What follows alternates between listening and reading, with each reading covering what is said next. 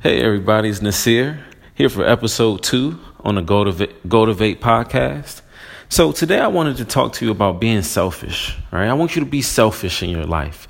I want you to be selfish because when you face obstacles and trying times and you're struggling, guess what? Those obstacles and those struggles, they're being selfish to you. They want to beat you. They have every interest to crush you.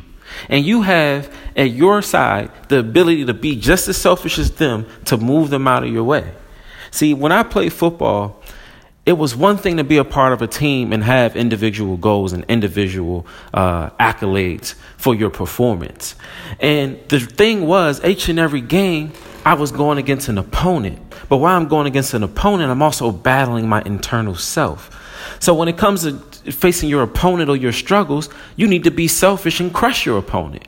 Because internally, you're allowing yourself the opportunity to see what you're made of. You're allowing yourself to reach the end zone to get the reward, to know that you've performed and know that you've survived and know that you thrive. Because by you being selfish, you can now be selfless to your family. You can now be selfless to your freedom. You can now go out and enjoy yourself. And each and every opportunity that comes your way that may not go your way at first, just understand that that opportunity has an interest in not allowing you to get through it.